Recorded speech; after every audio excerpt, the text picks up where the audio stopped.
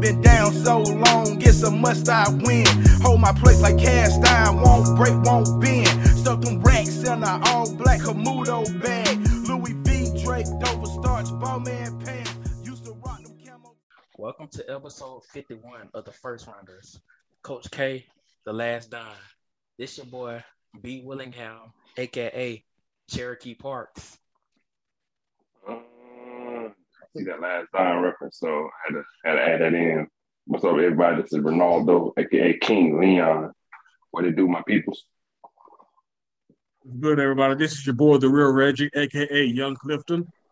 Excited to be back for another episode, and as always, well, at least for like the last few weeks, we are without Specialist Rivers, but I'm happy to say that this will be the last week for everybody who's been waiting for bated breath for Specialist Rivers to come back. He is expected to be back next week. He'll be finishing his leadership training then, and yeah, like I said, I definitely know that we're definitely going to be ready for it, though. But other than that, though, we still got a fourth member though around there. Maybe we came with a special guest for this occasion. Yes. Do you want to introduce them? Good B. Willingham. Ah, yes. Oh, give it back to Olaf Hall right here, man. Enjoy the talk, my boy Dane, man. Dane Browner. Hey, what's going on, y'all? Really happy to be here with you boys. I am Dane, aka D Ref, college and high school basketball referee here to give a little perspective. Excited to be here though. Appreciate it. Okay. Welcome, bro. Welcome, man. Welcome. Yeah, always good to have another Eagle on. Yeah, I'm very good at this thing. Hell, Southern. Yep. The real GSU. Not the one that plays at Turner Field. So. Yeah. I talk about this college basketball right now. We had it was a crazy weekend. Like almost all the top 10 teams, they pretty much lost this weekend. And that's like the first time that that the top 6 teams lost in a single day.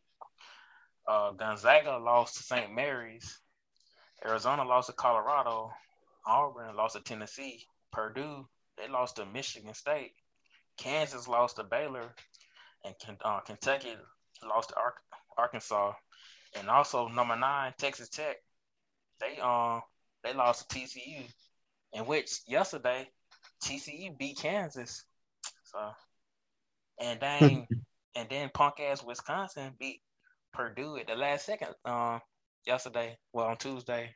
So that's been a crazy Welcome game. to March. Right. So it's March right now. So shit's heating up. And as of right now, I've checked on bracketology from yesterday. They got Gonzaga as the top overall seed. And the first team out is Loyola Chicago, and the last team is Rutgers. And the last 4 byes are Creighton, San Francisco, Wake Forest, and Michigan. And last 4 in is I ain't got this wrong. Well, Memphis, San Diego State, Indiana, and Rutgers. I'm sorry. So. Sister Jean is with Lady Yolo, right? Yeah, that's her. Yep, that sure is. I'm trying to make sure because she's still doing the thing. So knocking on wood, I ain't saying nothing to be nothing happen. But hey, it's cool to have that kind of face that got me wanting to follow Lady Lola. Can't even say the name right. Yeah, but I wanted to follow that team a little bit. Yeah, Loyola. Yeah. Yeah, like I said, it's heating up right now, and got a big game coming up this weekend. We'll talk about that in a little bit, but yeah, so far like the number 1 seeds are right now it's like Gonzaga. What was Kansas? It was Kansas from yesterday. They had it yesterday, but I think it's probably gonna be Duke. Probably gonna be switched in the number 1 seed. Baylor, after beating them after being Kansas this past weekend, they moved up in Arizona, which surprisingly is like the biggest shocker to me because I thought them boys were sorry. Them boys were gonna be sorry because they had they got the guns. That guy's old assistant, and I think they just came off of some sanctions. I think they had a postseason ban last year because of the shit that Sean Miller was doing up in Arizona. So it's good to see them, I guess, kind of being back relevant. Yeah, Arizona. I think Arizona might be the biggest surprise. Right. You know what I'm saying? Just to put my 2 cents in it. Like I said, man, potential. They could be potential number 1 seed, man. It's like, shoot. They could be, but where that comes from? Yeah. Yeah, I mean, Kansas sitting in that Midwest region, though, unless they fall this weekend to UT on Saturday, it's hard to move Duke into that Midwest region ahead of Kansas. So it seems like Duke's probably still a lock for that East 2 seed. Yeah. I think with that, I know Duke, they definitely got to win the A. I think if they can win the ACC, but yeah, that's the thing. The ACC is so trash this year. Like, yeah, it's just bad. The projection on the ACC is only 5 teams. Yeah, right. You got Duke, Notre Dame, Wake Forest, Miami, and UNC. I mean, you match that with the Big Ten, where you're looking at 8 teams, or hell, even the Big East, where you're looking at 7 teams. I mean, ACC. How much do you give Duke when Duke still has to win this weekend just to win the outright regular season ACC title? I mean, Don't get me wrong, I'm a Duke guy. I've been following Duke basketball since I was in the 3rd grade. I was at Cameron earlier this year, but 1 seed? Nah, bro. I not even deserving of it. Oh, dang. Yeah, I'm a realist. I'll keep it real. Okay. I'm keeping it funky out here. I'm about to say, man, those are fans I like too. I like those type of fans that like, look, I can love my team, but shit, I can't wear rose painted lenses or whatever, and and go about my day if we looking bad or we not looking to what people might be expecting us to be. Be a realist with it. So I'm with you on that one thing. I cuss them out every game. Don't worry about it. Regardless of that 30-point Pittsburgh win, there was still work to be done there. Oh yeah. Hey, but y'all, I'll give y'all something. Y'all definitely proved a whole lot from last year, man. Like I don't know what that was from y'all did last year, but I think what's name? He kind of, I don't know what, Jalen Johnson. He played with the Hawks. He seemed like he kind of quit on y'all, but. Oh, there was no kind of about it. Johnson was Yeah.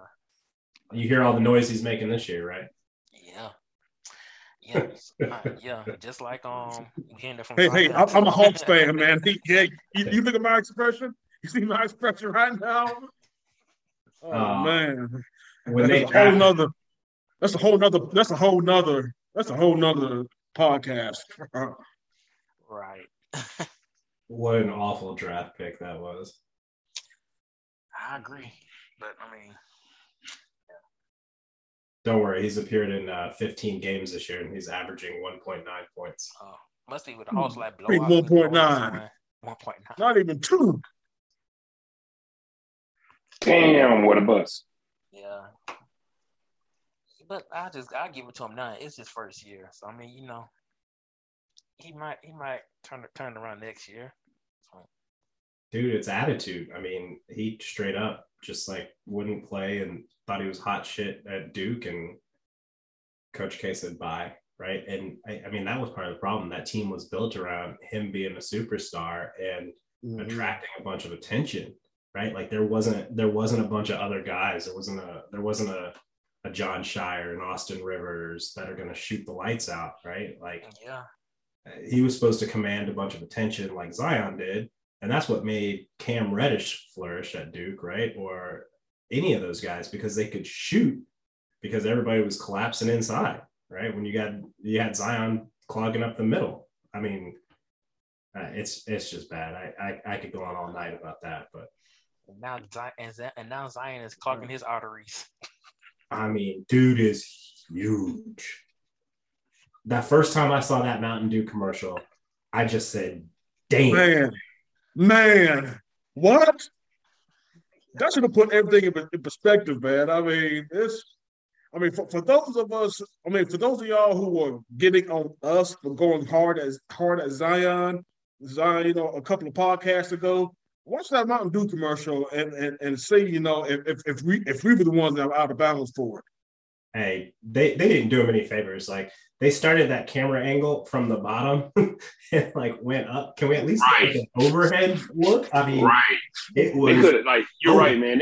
They could have saved him with some good camera edits and some good way to put the frame on him. They could have been saving him good. Yeah, but I heard 3 Twinkies in his voice when he was talking. Like I could hear them Twinkies sitting in the bottom. Like his voice, like it even sounded different on the commercial. And he hasn't been in a lot of interviews and stuff, obviously, this year with him sitting out. But I mean, you could hear it in his voice. Dude sounds freaking huge. I'm telling you, there's 3 Twinkies stuck right about in that lower jaw somewhere. Between the back molars and the cheek. Hey, something. Yeah. He need to use one of them rib bones. I know we got. Hey, he's in New Orleans. Y'all know he's eating. Y'all know he's getting that plate of jambalaya. He's getting those crawfish etouffee. Po' boys. Yeah, he's getting them po' boys like for breakfast. Shit. And the beignets. Yeah. Yep. All bad. Yeah, and I thought he was gonna be something, but I mean, maybe he just, I don't know, maybe trying to do the James Harden, maybe trying to gain weight so he get traded. I don't know. We said it before, man. The comparisons of him and Greg Oden in games played, it's so bad. Yeah. Hey, like I said, I wanted the Hawks to draft him. I'm not ashamed to say it, man. Back then, I was like, shoot, man. Like I said, let the Hawks lose these games so we can get this march to Zion, right? Hashtag going. Zion could have probably went. Zion probably would have been straight with the Hawks. You know what I'm saying? Oh yeah, him and Trae Young, they would have been. Yeah, he wouldn't have been looking like he looked now. He just, this is all detriment to the team, man. The Pelicans are just doing a horrible job with their asset at the moment. That's all I can say. Like they picked him, and they're not doing a good job. Y'all know there's a lot of food places in the A, man. I don't know. I don't know, man. Hey, like Dane said, man, a lot of it is attitude and do you want to be great, man? That's always the difference between somebody who has supreme God-given talent and somebody who might not be anywhere as talented, but who's willing to do the working, who's willing to be the first ones in their practice facility and the last ones to leave.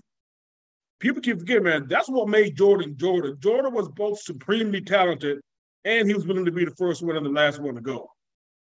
Yeah. That's what really meant you.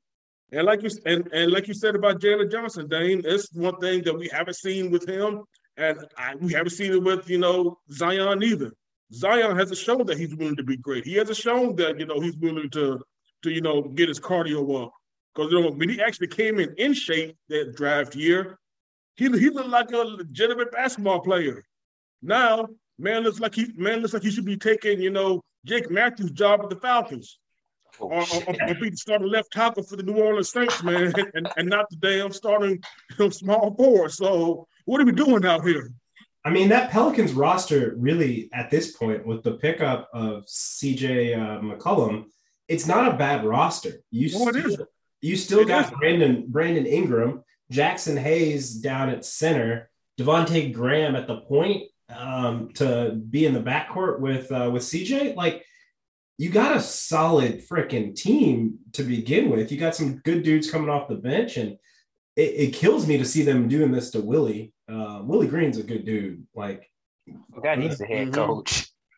Like, that hurts, right? And I know we're moving into the NBA here and off college, but that's a lot of talent there. It is. That's very good. Like I said, that's not a bad roster at all. It's not. Hey! They should at least be, a 10 seed playing in the play-in game. Yeah. No, they trying their best to get either the kid from Auburn or the guy from Gonzaga or a boy from Duke. That's what they seem like they trying to do. Yeah, the first segment, man. Like I said, shoot, man. But how do y'all see it? But how do y'all see the tournament shaping up so far? Since we're 1 week away from Selection Sunday. I'll be honest, man. Thoughts? The way this weekend played out, man, any team can win. You know what? Arkansas is starting to become good. The Razorbacks, they beat Kentucky. I mean, like I said, Eric Musselman is their head coach. He had like the prior NBA experience. I think gonna do something. Hell, even now Memphis might start making some boys they get in. But I mean, like I said, any team shoot. Murray State, I like what they doing right now. So that's a good team. Trying to see what's. Like I said, I had Auburn, but their guards is like kind of question me now. Like I know they got Jabari. So y'all don't see Gonzaga like being like the clear favorite. I gotta see them win a championship. I'm sorry, it happened. It happened in 2017 against Carolina. Then it happened last year. Last year, I was for certain they was gonna win. But yeah, I agree. Yeah, but Baylor had other players though, and not only did they have other players, Baylor absolutely smoked them in the championship game. That's just it, though. Like we talk about Gonzaga the same way every year. They run through the WCC, but like what St. Mary's did the other night, like it wasn't anything flashy. It wasn't at all. Beat the brakes off those boys. I watched probably 75% of that game. And it was just Timmy got taken out of the game, right? That's all I'm about to say. He got taken out of the game too. He didn't show up at all. So that's the hard part, right? When you play in one of these leagues, like if you go to the Big 12 this year, man, the Big 12 is not doing itself any favors. Texas Tech is a good ass team. They are tough as can be. But you look at running through the Big 12, when you got to go see Kansas, you got to go see Baylor, you got to go see Texas, and then you got someone like a TCU. TCU is a strong team. If they weren't in the Big 12, shoot, they could be really making some noise. But still, like TCU's not a team you want to see. And TCU got old Pitt coach Jamie Dixon as a coach. So well, they do. And he's out. Yeah, he's out, and he's always been a good coach. So yeah. Jamie Dixon. Like I said, he mentioned those at Pitt. Like I said, that name. Yeah, that name definitely started ringing bells. Yeah. I mean, it depends on how some of the seeding works out, right? But my dark horse in the tourney, it's Texas Tech. Them boys went undefeated at home. And I know you don't have any home games in the tourney, right? But the way that team's responding with a first-year head coach, and yeah, he's been an assistant there for a long time, but the way those boys play defense and shoot, that's a tough team. I mean, I just can't sleep on Baylor. The way that Baylor turns it on, like it's not the Baylor team of last year where you were just like, them guards are some dogs, right? But top to bottom, freaking what's the Flo Thamba? Like that dude down in the center, like Baylor's solid too. Yeah, I mean, it's like I said. Agree. I like Purdue got yeah, I was liking Purdue. I like the big 7'4" guy, that Zach Ivy. He pretty good, and they point guard, their guards are good too. So. Yeah, Jaden Ivey and Zach Edey. Yeah, Edey. Yeah, I got their names whole mixed up. I mean, they're both on the wooden watch list. They're both. I mean, those guys. I don't know. There's something about them boys from the Midwest, right? That just they turn it on in the tournament, and you see those big boys.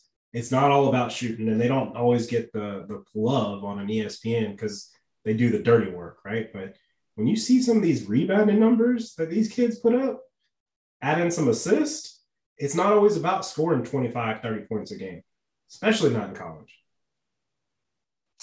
I agree. I guess since we're talking about college, we can go on and talk about Coach K's last game, man.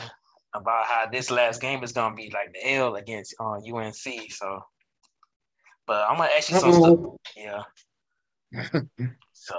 So let me ask you this, Dane. You know who Trajan Langdon is? Yeah. All right. Well, you're a Duke fan. Yeah. Nah, I like messing with folk, man. Yeah, I know you weren't no fan when you was a fan way before they had like those one and done players come there, like Jabari Parker, Jahlil Okafor. Yeah. Who I thought was gonna be doing something in the NBA, man. He just going from team I to did team too. right now. I was fooled by Jahlil Okafor as well. Let me reflect on that. And I think he's actually going to be halfway decent. Yeah. Dude, it's funny you mentioned Jabari Parker. I was actually at the Duke game a couple weeks ago when they lost right at the buzzer to Virginia, and I met Jabari after the game down on the court, and I got a chance to talk to him for a minute and say what's up. And I was like, "Damn, why is this dude here?" And then I forgot that he got cut again, and yeah, it was crazy. The number 2 pick, man. Like, dang. Yeah. Just game just couldn't transition into the NBA. It happens to all these players, college players. Yeah. This weekend's gonna be it's just crazy. I was looking earlier today at what tickets are going for on Ticketmaster and SeatGeek. The cheapest ticket that I could find on Ticketmaster, and you have to buy 2 after fees, $8,500 for 2 tickets.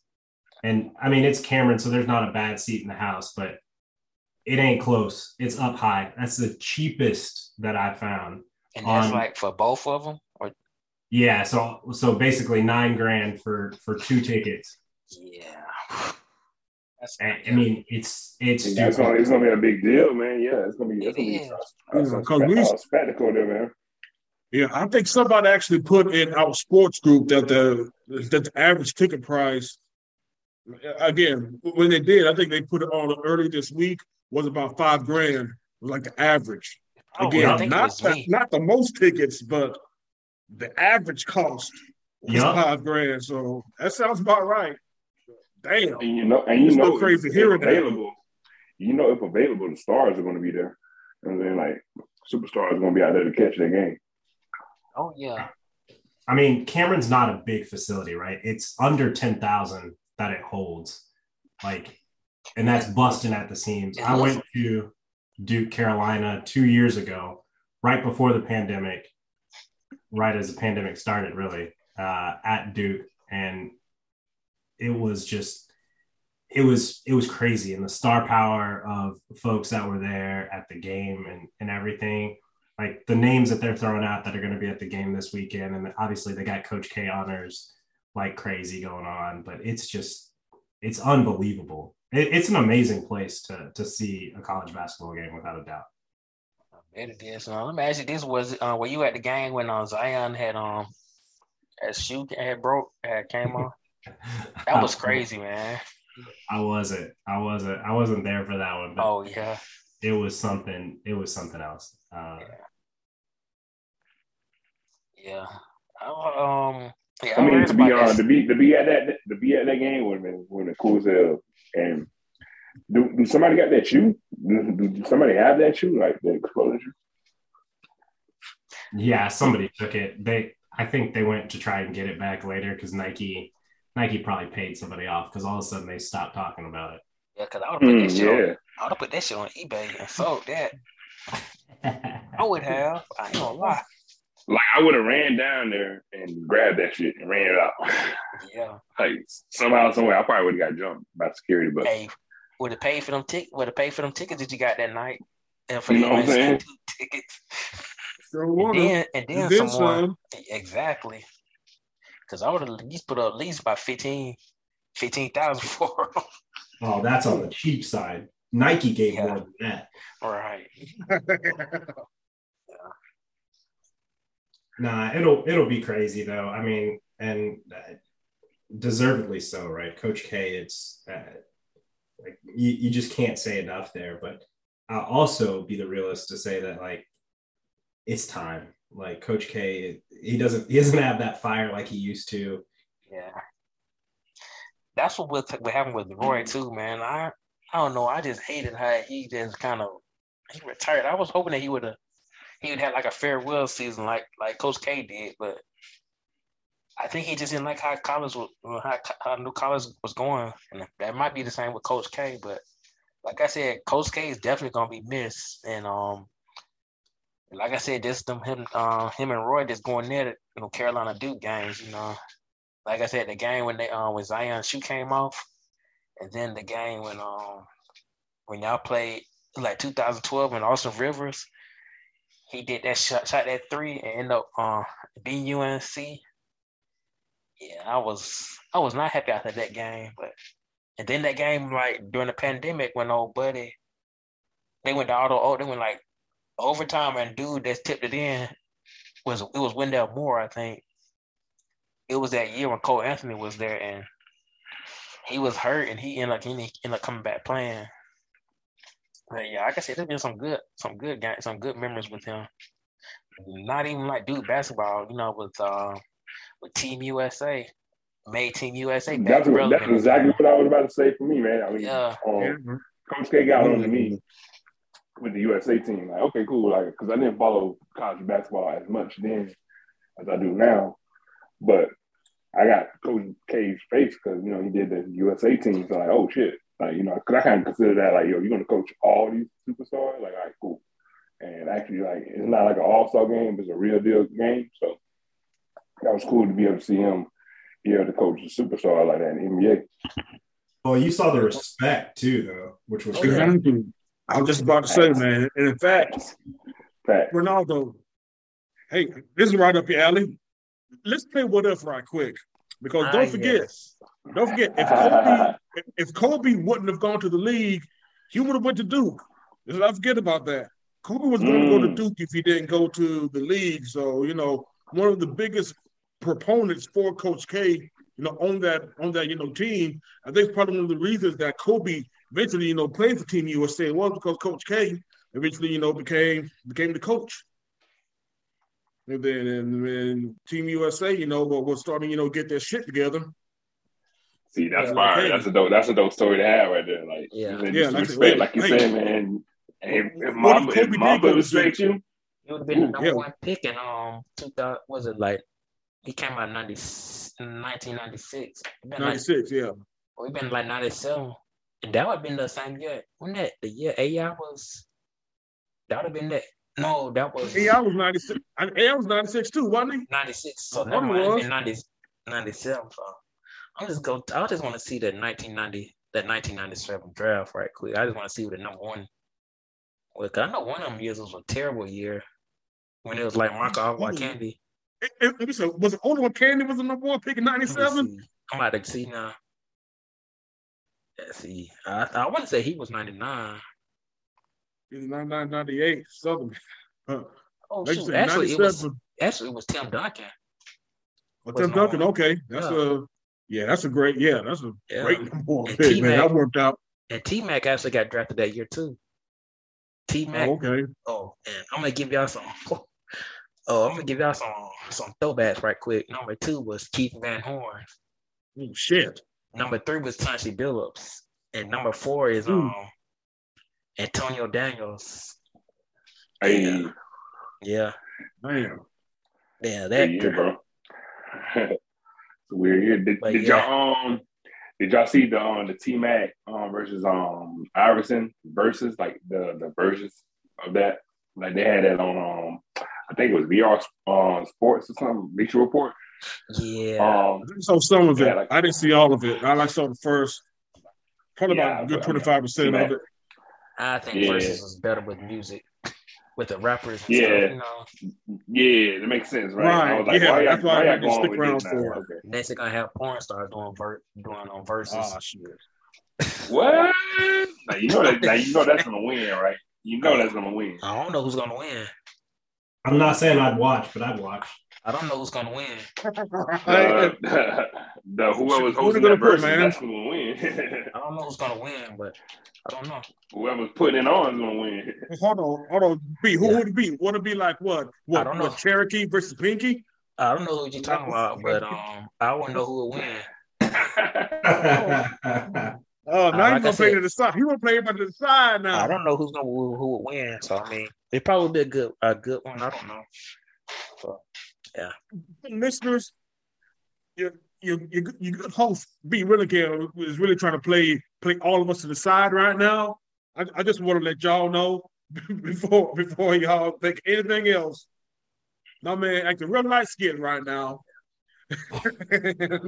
And don't let it fool you. Don't let it fool you, man. He know exactly what we talking about and where exactly. If you know, you know.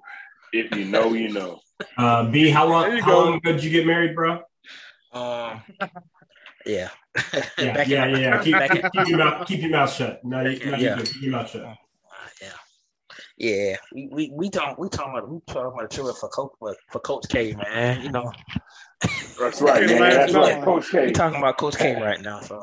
The last done, huh? The last done. I ain't talking about Master P's album either. Double C album. Right. You know, one of the coolest things about Cameron is they've got the museum. It's attached to Cameron Indoor. So before the game even opens up, you can go into the museum and you can walk around, and they've got the national championship trophies. They've got all the titles listed out, all the retired jerseys, all that stuff, which is really cool. But also they got a Coach K corner, right? So there's the game ball from when he got his 1000th win. There's a whole USA corner, like we were talking about, from USA Basketball, and it's got some really cool pictures and a couple of replica like gold medals and stuff too. There was a couple of quotes that were on there too. But like just when you start to read off some of the accolades for Coach K over the entire career, and you think about just like the Olympics that he won. I mean, even before he was the head coach for Team USA, he was also the assistant coach. I mean, that stuff goes back to... I totally forgot about that. Yeah, I mean, he goes back to the freaking 1984 Olympic Games in LA that he was an assistant coach for. I mean, as you start to read through the number of just awards that he's had, and just the fact that he's at almost 1,200 career wins, like, it's just crazy. The dude's 75 years old. Yeah, he need to enjoy his life other than basketball. Going like this. He doesn't look it though. That's to me. Yeah, he don't for real. I ain't gonna lie to you. You told me 70. What? 75? He was a part. Look like. And I was about to say he was a part of that coaching tree with Bobby Knight, wasn't he? It was like assistant. He was an Army. Oh, yeah, I wonder how that went. I'm sorry. Hopefully he got the good stuff from him. That's what I'm saying. Like, I'm surprised none of that stuff rubbed off on him, and he went like abusive to his players. Like, dude, I mean, he ain't no saint himself. Yeah. I would never speak ill of my head coach, but if you watch some of that behind the scenes stuff on Coach K, that man be cussing the hell out of that team sometimes. I bet, man. All these coaches do that, man. You know. Yeah.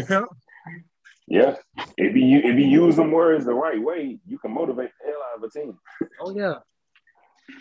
But yeah, no, he was a point guard at Army when Bob Knight was the head coach. 1966 to 69.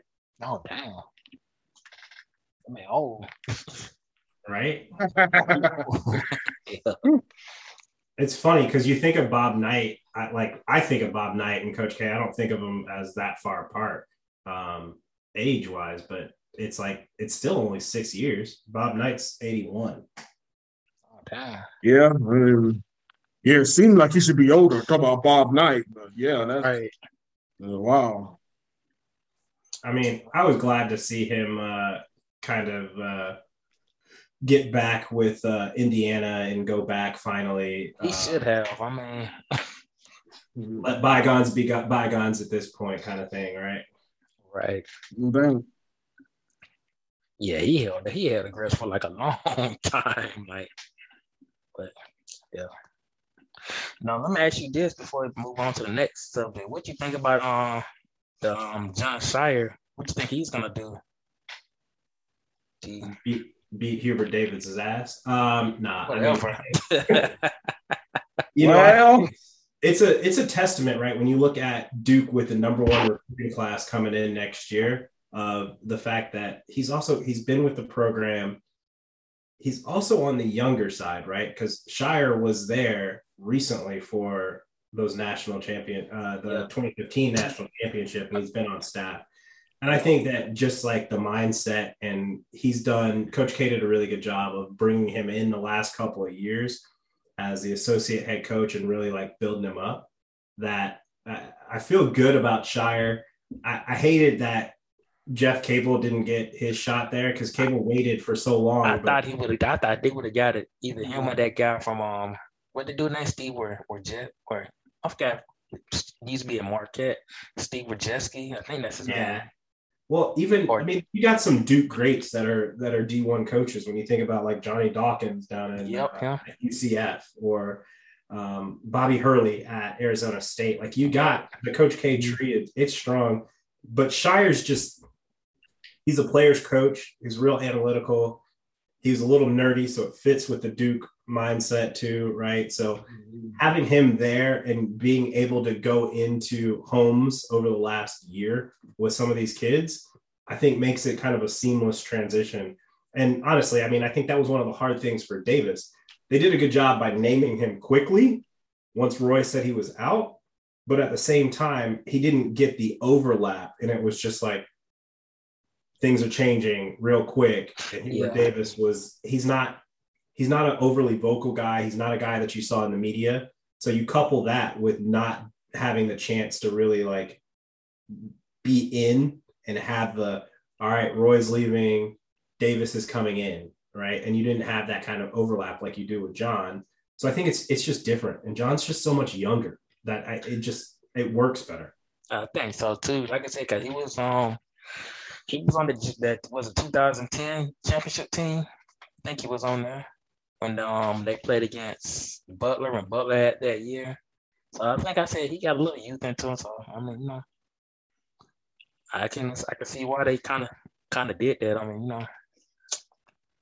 mean, maybe best of luck to them whenever when they play UNC. But yeah, John Shire, he's 34. Okay. Dang, I thought he was younger than that. I always think he was like 31 or 30, like 32 or so. Yeah, so he's 34. So he was the assistant coach on the 2015 national championship team. And then he was a national championship on the 2010 team. Oh, okay. Yeah, he has all the chops, man. Yeah. In fact, he said again, the youth factor works into it as well, because you need to go ahead and start the new legacy, and you got to go ahead and have those years like able to establish something after Coach K.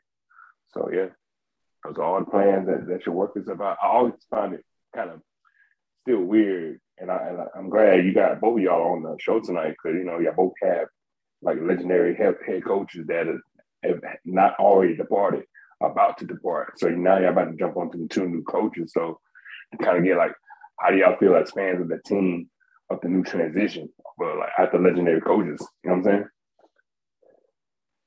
Yeah.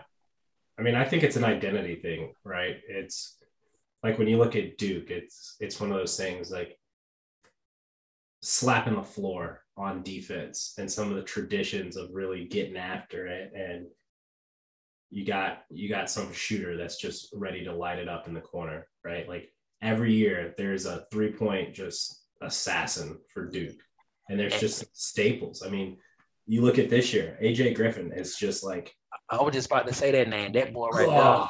When he played Carolina, man, that man shot lights out. I'm like, who the hell is this damn dude?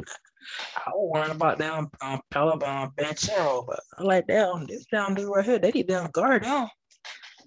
Yeah, I mean, and that's the thing for Duke, right? Like you've got, when you look at this year's squad, they're coming on at the right time. Pablo got a lot of press early and then started to fade a little bit because people started keying on him and the rest of the team hadn't come along.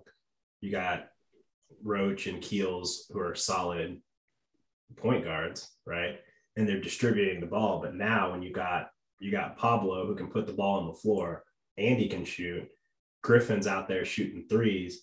And then let's not forget about the big 7-footer who's down in the Mark middle. Williams. Oh my goodness. Mark Williams is a man amongst boys at this point. Like, dude's putting up these serious numbers on blocks. Oh, yeah.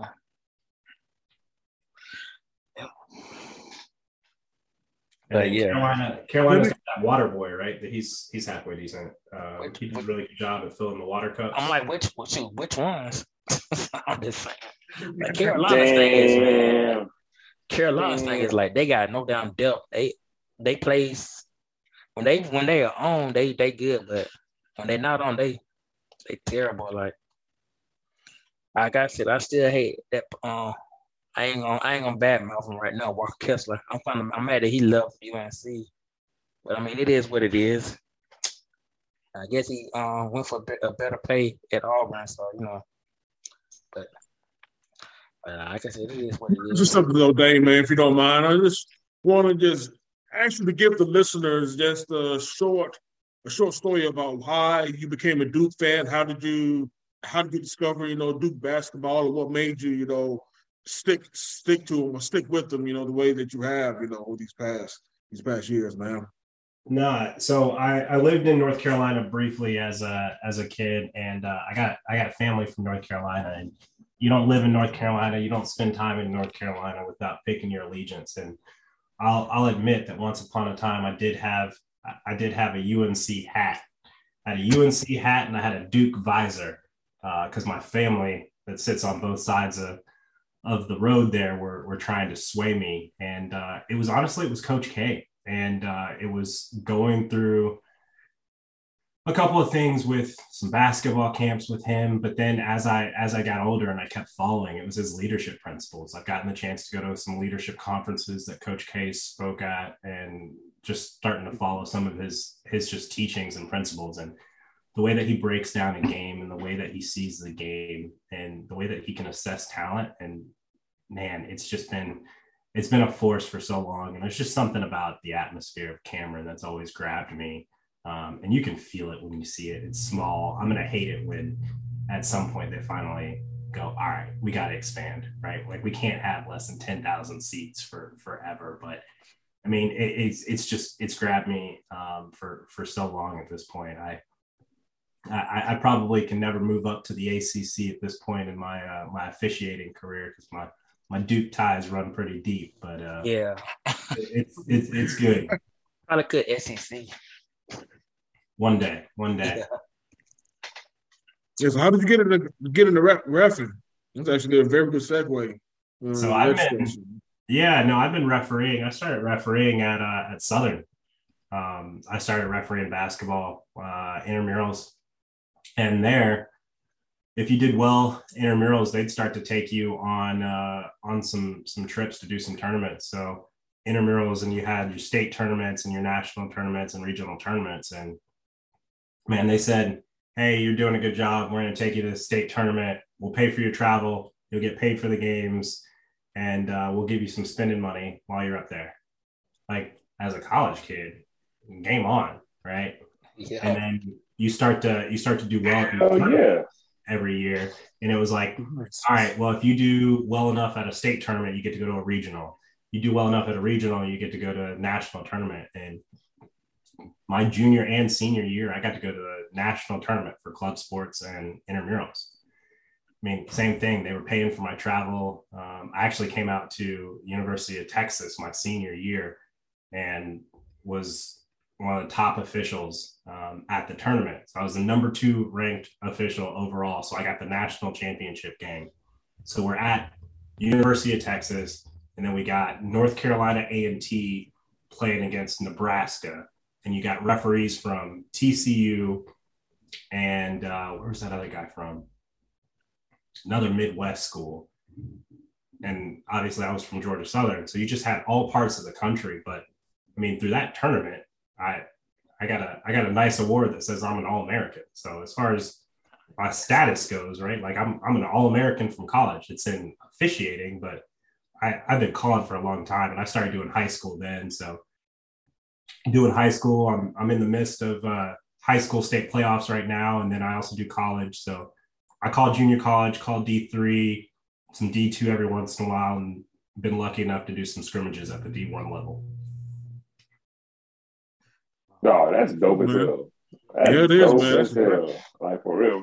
To be an All-American, but in that style of refereeing, I didn't know that. That's like even a thing, but that's dope as hell just to have that, like that, just to have that like decoration. You know what I mean? That's dope as shit. Yeah. You know, it's the unsung award, right? Like sometimes I want to yell at some fans and be like, "What do you mean I don't know what I'm talking about? Look at all these awards I've got." Right. Nobody cares. Nobody cares. I mean, how do you deal with the fans shoot, the players get in your face, man? When you calling, after you like call a charge or you miss, quote unquote, man, they are the unsung heroes, bro. Yeah, they are the unsung heroes in the villain. Yeah, how do you deal with that? Or at least what goes in your mind at the moment, man? Besides, I know you want to like curse somebody out, man, but of course as a ref, you have to like keep it cool, just pretty much have everything just roll off your back, man. But how do you what place do you go to in order to just keep things pushing? When things start going out of hand with the fans and the players. I got a stressful day job working in corporate America, and refereeing's my outlet. Like I enjoy it. It's a mental break for me from work. And so I think some people will tell you that they don't hear anything from the crowd. I definitely do. I'm at the point now where I don't care. And what I do is I take the things that I'm hearing, whether it's from a coach or from the crowd, and I'm like, I start to process it. So when they're like, "Oh no, that's a block, that's not a charge," I play it back in my mind, and I'm thinking about the rule and the lay of the land of what happened in that play. And specifically, because I mean, we're not 100%, right? Like we do make mistakes sometimes, but it's hearing those things and starting to break it down, not to dwell on them, but it's like, wait, did I miss something? Should I have done something? Where else can I go? Was there something I didn't see there? And like using that rather than letting it bother me, because the other thing is fans always want their team to have the advantage, right? So there's very few times when you have a block charge play when the team that it's against is like, yeah, he did it. And even if they did, they're like, nah, but I don't know if he was there. I don't think he was set, right? And that's how we feel about our own teams. And so I don't take any of it personally. It's like, I'll have somebody, "How do you sleep at night?" I'm like, "Very well, thank you." It's the little things, right? Like when you hear over the back. Yeah, you hear people say over the back. Well, I know that in the rule book, there's no such thing as over the back, right? As long as you jump up and you take the ball from someone without displacing them, you can go over their back all you want. And so it's understanding those kind of concepts and things like that you can't take it personally. And when you got thick skin, there's very few things that I haven't heard at this point. And I'm not God's gift to refereeing by any point. I'm still always moving up in my officiating career, but I mean, I'm very rarely caught off guard at this point. I mean, I've been calling basketball for, 13, 14 years, been at the college level for 5 years. And I was with UT at the beginning of this season for a scrimmage, and spent some time with Chris Beard talking about just like play and where college basketball's at and some of the points of emphasis for this year.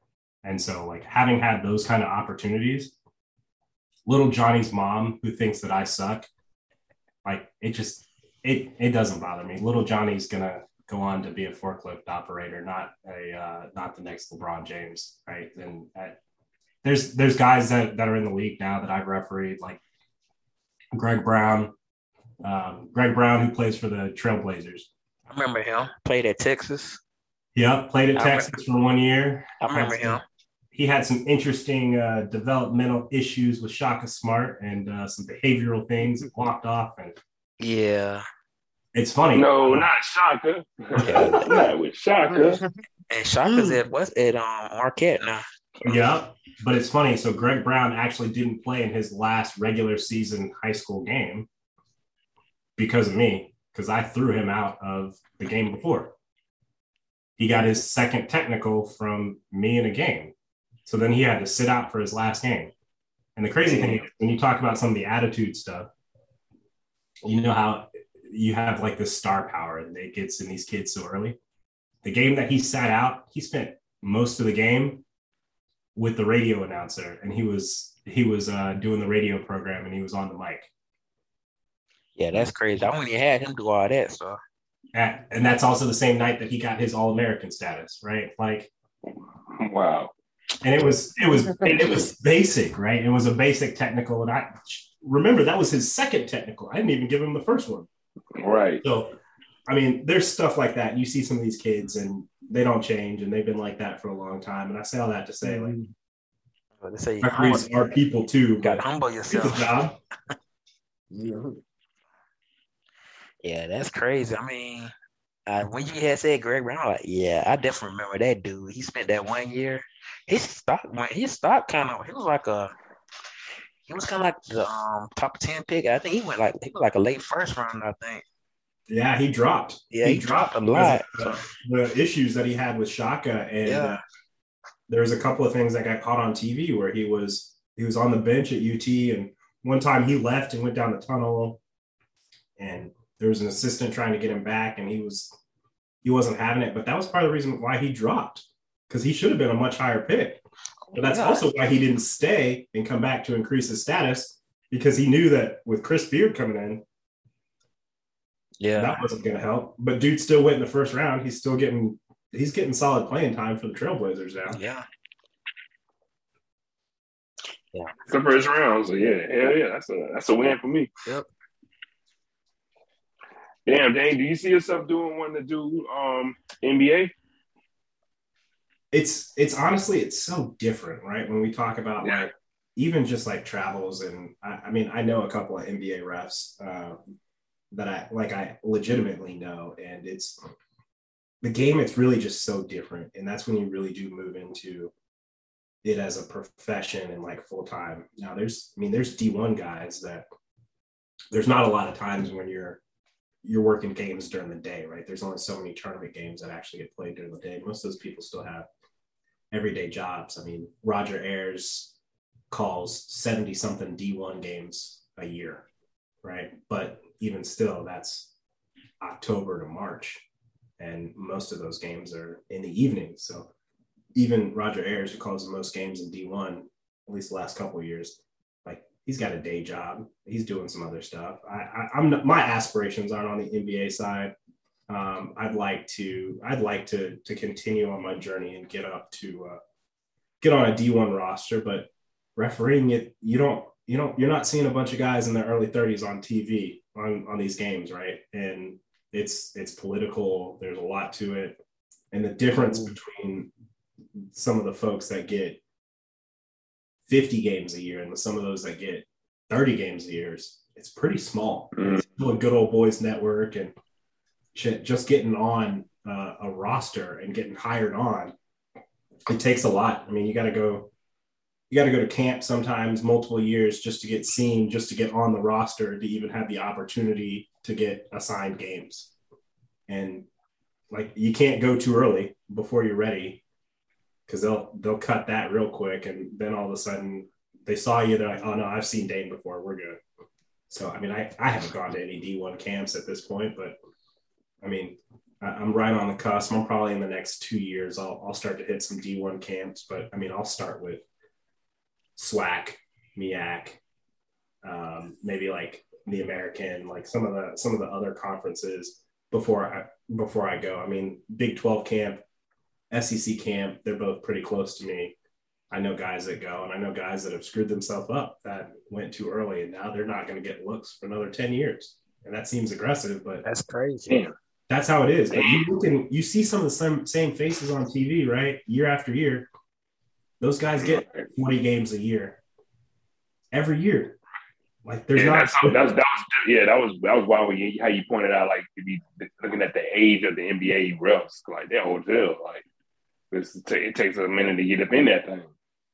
Yeah, I mean, the games that you don't see on TV, who's at the bottom of the ACC right now? Georgia Tech and like NC State are sitting at the bottom of the ACC. Like working those games, you'll have maybe a crew chief who is working 40, 50 games in the ACC. And then you might have one guy on there who's working like 5 games a year, who's still working a bunch of like ASUN games and things like that. So, I mean, it takes a while. I mean, average age of a college ref it's probably mid 50s, low 50s. Yeah, that's crazy, man. Sound about right, man. Sure. We were talking, man. I kept thinking of guys like, like Joey Crawford or even Dick Pavetta or something like that, and guys who've been in it for, like I said, man, basically could get a pension from the NBA. They've been doing it for so long, man. So it makes sense now. Like I said, that that's definitely an eye opener, Dane. If you just said that. Yeah, I mean, it's its own crazy industry and political, and who whose ass you'll kiss, what are you willing to do? I mean, even with what I do at the JUCO level and at the D3 level, like, man, I've been on some road trips where I got to drive 6 hours for a game, right? Because they ain't paying for travel at the JUCO level, but it's like, how bad do you want this? Are you willing to go? Like, and we're not talking like these games are always on a Saturday. I've made 6.5-hour road trips one way on a Thursday night for a game. I did it just a couple weeks ago. And that's just to like prove myself and be like, yeah, no, I have the job. I can do it. I can make this happen. And it ain't like I'm making money on that trip. Like when you do it all together, like you're losing money, but you gained an opportunity, right? So me doing that opens up other doors. And like my original schedule this year that I got versus the number of games I ended up with, because of my flexibility, that changed. And because I was willing, I mean, and I did a good job, right? You can't also screw up games, but every single one of my JUCO games, every single one of my D3 games, D2 games filmed.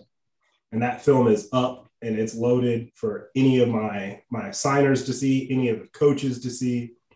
Man, I had coaches call in one play from a game, right?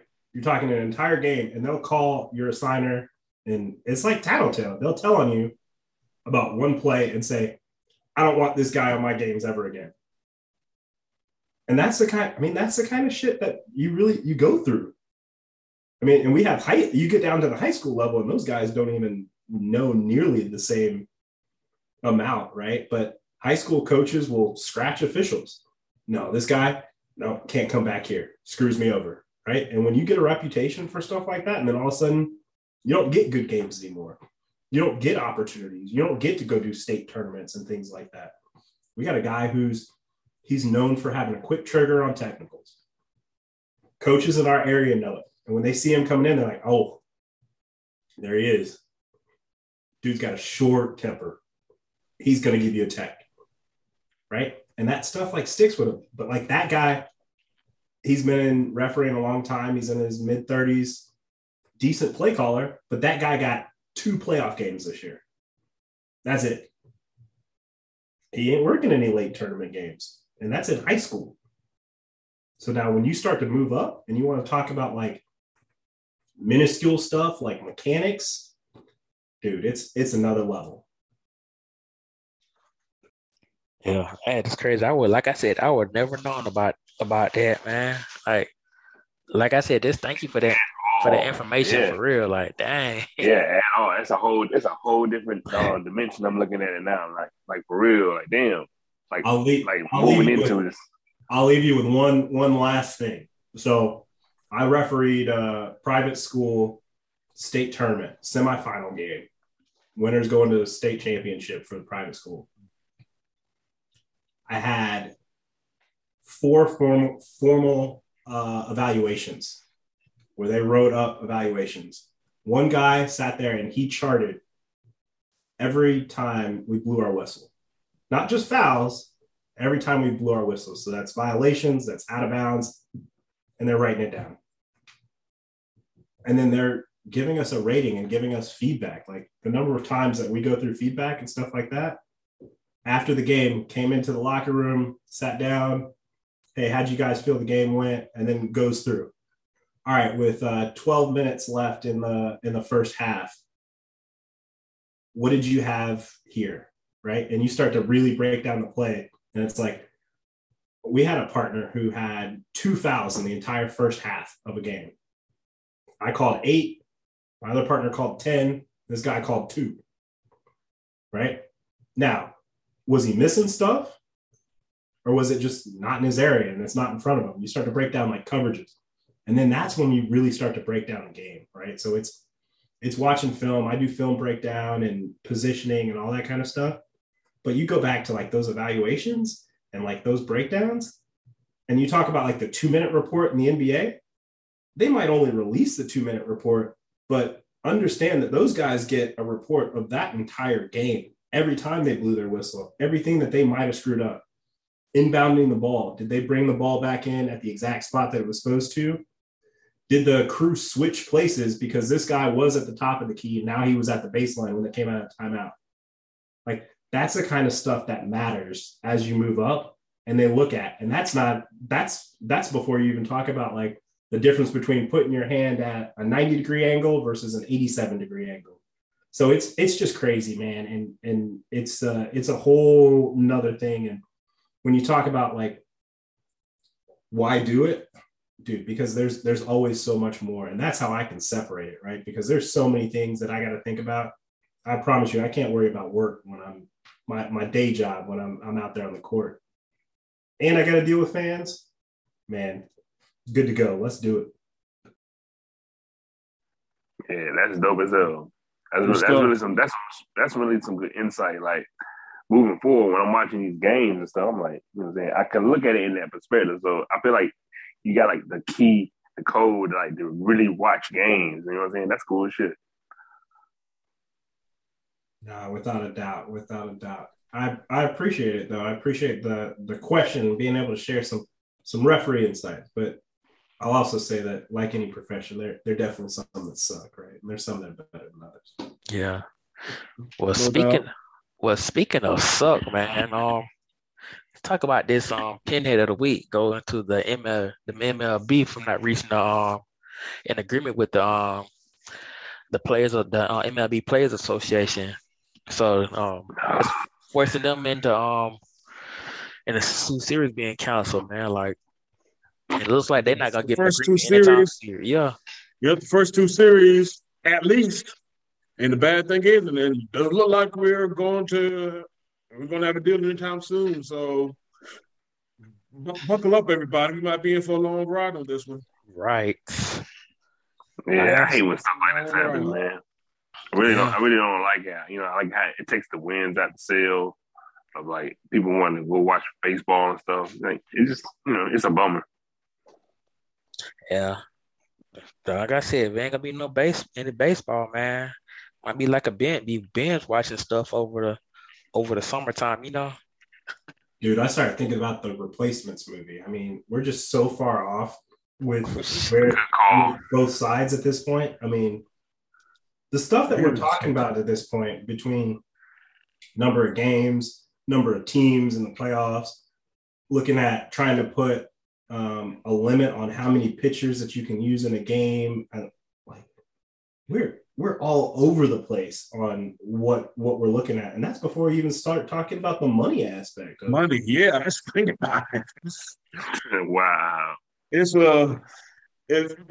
definitely, we all know that it's a mess, but unfortunately it's a mess that could definitely have been avoided. Because again, let's just all keep it real, man. We have a bunch.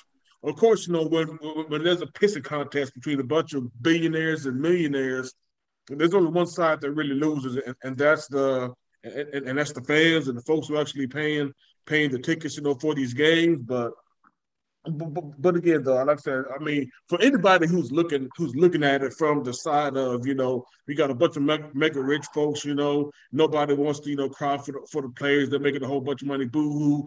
But just look at it like this. Nobody wants to be underappreciated at their job, and nobody wants to do work in which they're not being compensated rightly for. I mean, again, these guys get paid what they are because this is what's being collectively bargained. I mean, it is what it is. These are some of the greatest players at what they do in the world.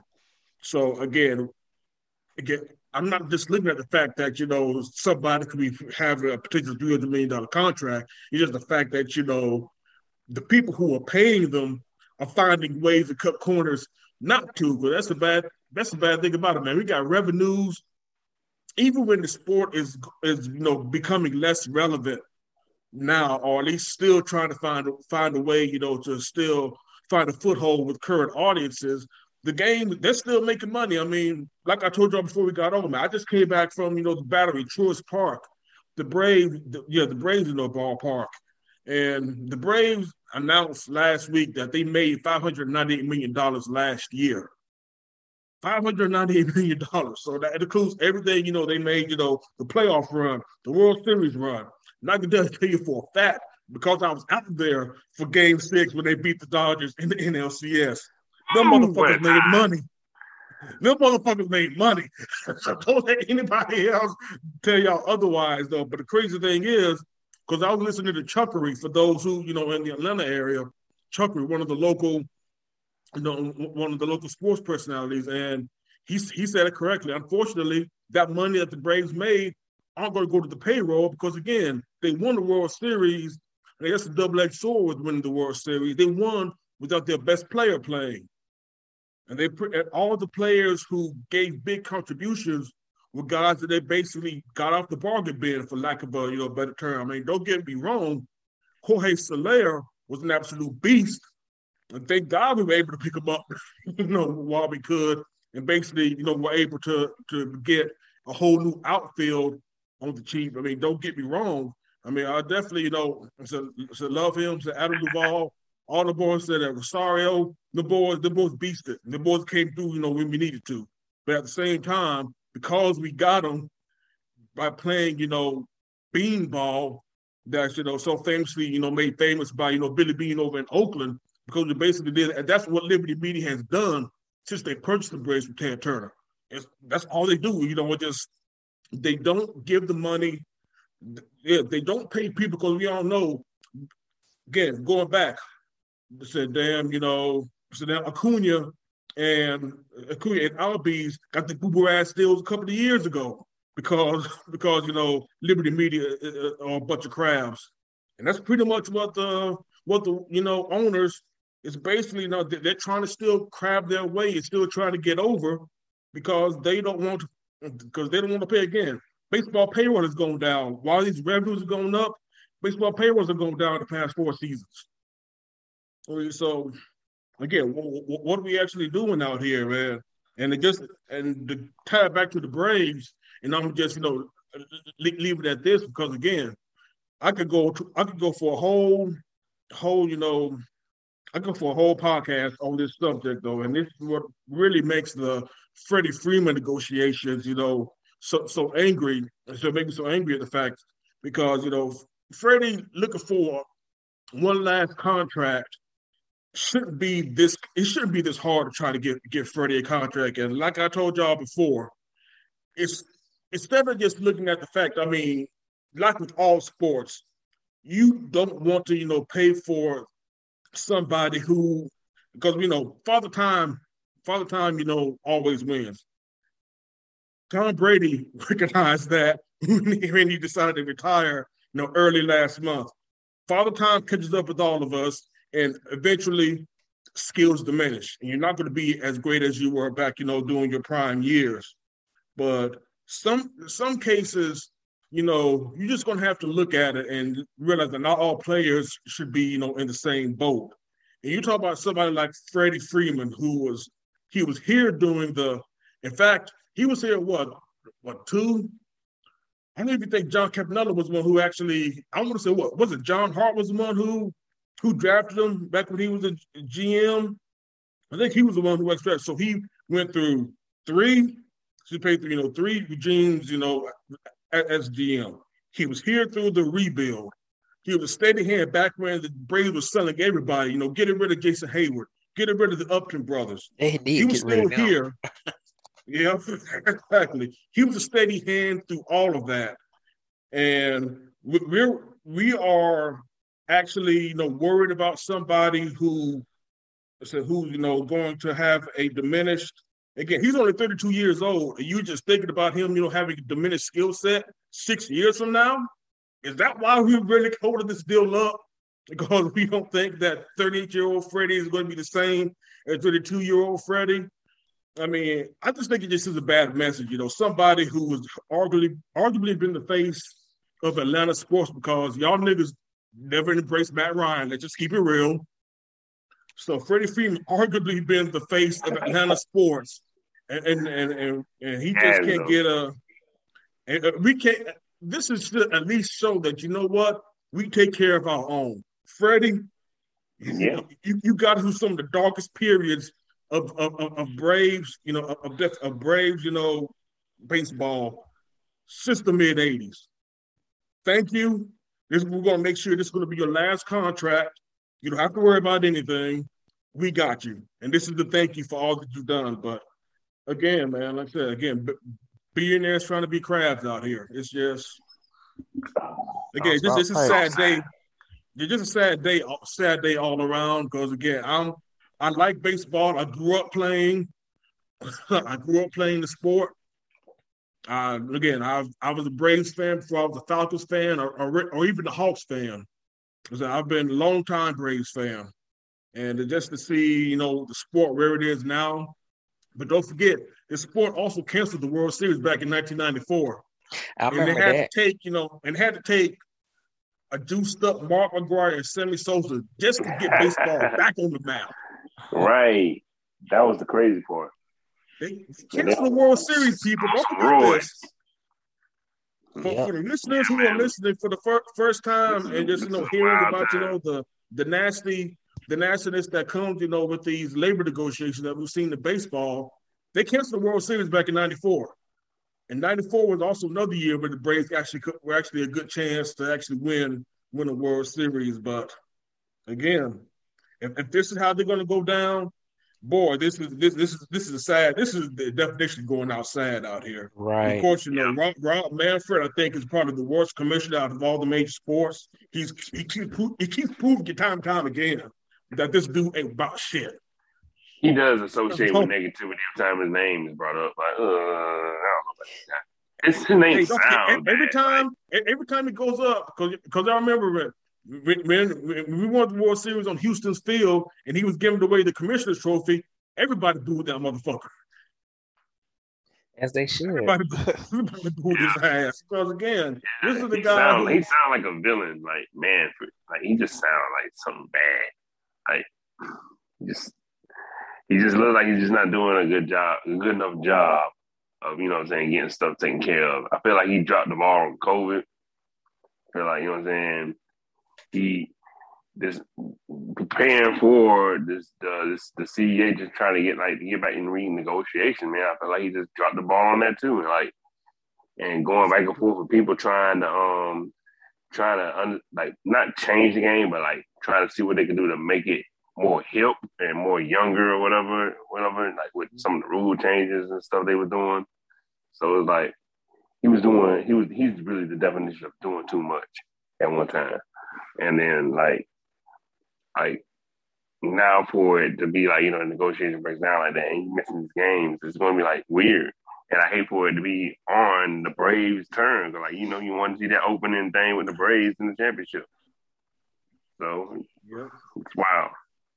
It's really sad though, right? When you think about just the state, right? The state of baseball, the state of what is the Atlanta Braves. It's like, I almost feel like we're being cheated on being able to even celebrate in so many ways. That's exactly what I was saying, man. Who knows? guys, who knows how long it's going to be before that red, pennant gets we see that red pennant gets put up in Truist. Yeah, we don't even know now. That's weird. Like, you know what I'm saying? This is something that really wants to. It's needed for the state of Georgia right now, right? It's like it's just something like where I guess the ripple effect happened. You know what I'm saying? Further on with UGA, but still, it's like this is something that is like should be like more of the. It should be getting more of attention instead of like anything else because this is a national championship. Well, and how many folks on the roster, seriously, like whenever we finally get back to baseball and we get this shit cleared up, how many guys on the roster from our world champion Braves are still going to be on the roster? Like, it's crazy. That's a good question. It's gonna look like the damn Lakers after their championship when 3 dudes on the roster got rings because the rest of those cats were all new. Right. Basically. Right. And in fact, I don't know if any of y'all knew. I know me and B talked about it off pod before, but right now, again, after what I just said, the possibility of us possibly breaking Freddie back. I think some people, depending on who you ask, I think it's almost like 50-50. And like I said, depending on how optimistic you are, I think as a person that's in these agreements, and how you think these agreements are finally going to turn out. If it's somebody who thinks that they're finally going to find a way to get it done, or if it's somebody like me, who've seen how Liberty Media has gotten down these past few years, and they never want to pay anybody. So you're like, again, what side of y'all on? Do y'all think they bring Freddie back? Because I think maybe if you were like to give betting odds, I think there's probably like a 51% chance, maybe 52% chance that he might not be on the roster. We might have a new first baseman come opening day. I think he comes back. I think they figure out a way to kind of work out the thing and kind of like, I hope so. Like properly pay him, you know what I'm saying? Like kind of thank him, just give him that, hey, look, thank you for being here during these times. Like, that's like you said, Reggie, like, I'm gonna take care of you. So hopefully, but I mean, that's not how it works in the money game either though. So like if you're gonna be able to pay him, are you gonna be able to get these other players on the team too? And it's gonna be that's gonna be what on the boys that play with the numbers. That's gonna be their job. So this is what they get paid the big bucks for. So let's see what they can do to kind of manage to get a team and keep it. Honestly, it may the lockout and I want to find some sort of silver lining here, but the lockout might actually help the Freddie deal, right? Because that's money that you'll have to look at for this year, and if Freddie's willing to take less this year to lock it up and do a shorter term deal, then shit, you might get in a position where it helps you with negotiations for Freddie to at least get you back this year and then see where you're at. Yeah. Good point. Yeah. Like I said, Freddie, like I said, and the other guys we got on this one you did, Soler, Rosario. Probably won't be back. I definitely don't think Jock's coming back. I think Jock didn't exercise the option, man. So I think Jock's gone. Yeah, the girls are getting shine somewhere else. Oh, yeah. That's too funny. No doubt. But yeah, but that's a great point, Dane. Who's going to be on the the final rosters by the time whenever opening day comes around? That's definitely going to be an interesting story to continue to pay attention to. You want to know what I want to know? How does frickin' Acuna feel? Ooh, like good ass question. Like yes. dude picks up a World Series ring because he was on the roster. Yeah, he was there the first time. He was injured, right? And like he was having an MVP season. I think he was. He definitely deserved one too. That's the funny thing. Now that Duke Marcelo Zuma, yeah, he don't need one. So he's got to feel some type of way about them winning the pennant with him being out though. Like he's happy for his boys, but in the back of his mind, he's sitting there like, "Hey, right." Motivation. I want to do it this time. That's motivation right there. So get us another one that day. But that's an interesting thing, to continue to look at as well. But like I said, the Braves are going to be. Hey, the Braves aren't going to be short of stories come the 2022 season. Whenever it starts, right. I will say this though, it's going to be a whole lot better. I mean, it's just going to be more. It's going to be more active and lit at the Battery and Truist Stadium now. Because they're the world champ Braves now, so I expect that field to be full every game for the most part. Yes, indeed. Opening day at Truist is going to be a circus. Man, it's going to be a whole different level. Yes, it is. Opening day at Truist is going to be a whole circus. And in fact, I actually think that we actually host the Astros in a series in August. So that should be be fun. They can't cheat themselves a win either. I'm still gonna hold that against them. I don't even care. Can do it. They certainly couldn't do it in November. They sure couldn't. They definitely couldn't do it. I wonder why. Yeah. It's been a good show, man. About to come. Hey, that's got to come to an end. With that being said, y'all boys got the shout outs before we wrap this thing up. You know what? I'll kick us off. I'll give a shout out to my boys in the stripes. Shout out to the referees out there working hard. Oh yeah, love it. Yes. Y'all the real MVPs for real. Cause like I said, if that would have been me, like someone disrespected me, I'd have went out there whooping dude's ass. I would have. I'm sorry. All right, it definitely brings a perspective. Yeah, I like it. I won't be sending a referral form to you to hey, I would for real. I quit in the middle of the game. What the hell you just say? Yeah, I can't do this anymore. Y'all got to find some more referees, man. This man ain't finna be calling me out my name. That might be worth watching though, man. I like. Yeah, B better whoop this man ass, y'all. You come check this shit out. Like, man, and he won too. That's the thing about it. I don't think people understand. He would absolutely go down this star. Hey. World star. Right. World star. Yeah. For real. But I definitely give a shout out first of all, man, to our guests, man. Thank you once again, Dane, the D-Ref, for coming on, man, and blessing us with the knowledge, man. We definitely appreciate your time, and just giving people, a better insight of what y'all do, man. Because again, the referees are like easy scapegoats for everything that goes on in the games. And like I said, again, it's always good, we try to put, we try to give a different perspective on this show, and from the refs, at his vantage point is definitely one that we didn't expect. When B said that he wanted to bring you on, man, that was definitely something very, very interesting. That we could definitely share with our audience. So man, so thank you for definitely coming on and blessing us with that, man. And thank you to our other co-host, as always, B Willingham, the founder of our great podcast, man. My boy King Leon. He's definitely gonna get his Batman on tomorrow, man. So definitely tell me how it goes, man. Because like I said, I'm trying to see that movie either Friday or Saturday, man. So definitely let me know how that bad boy goes down, man. Ooh, man, that's two things. Good transition, and second, man. And also,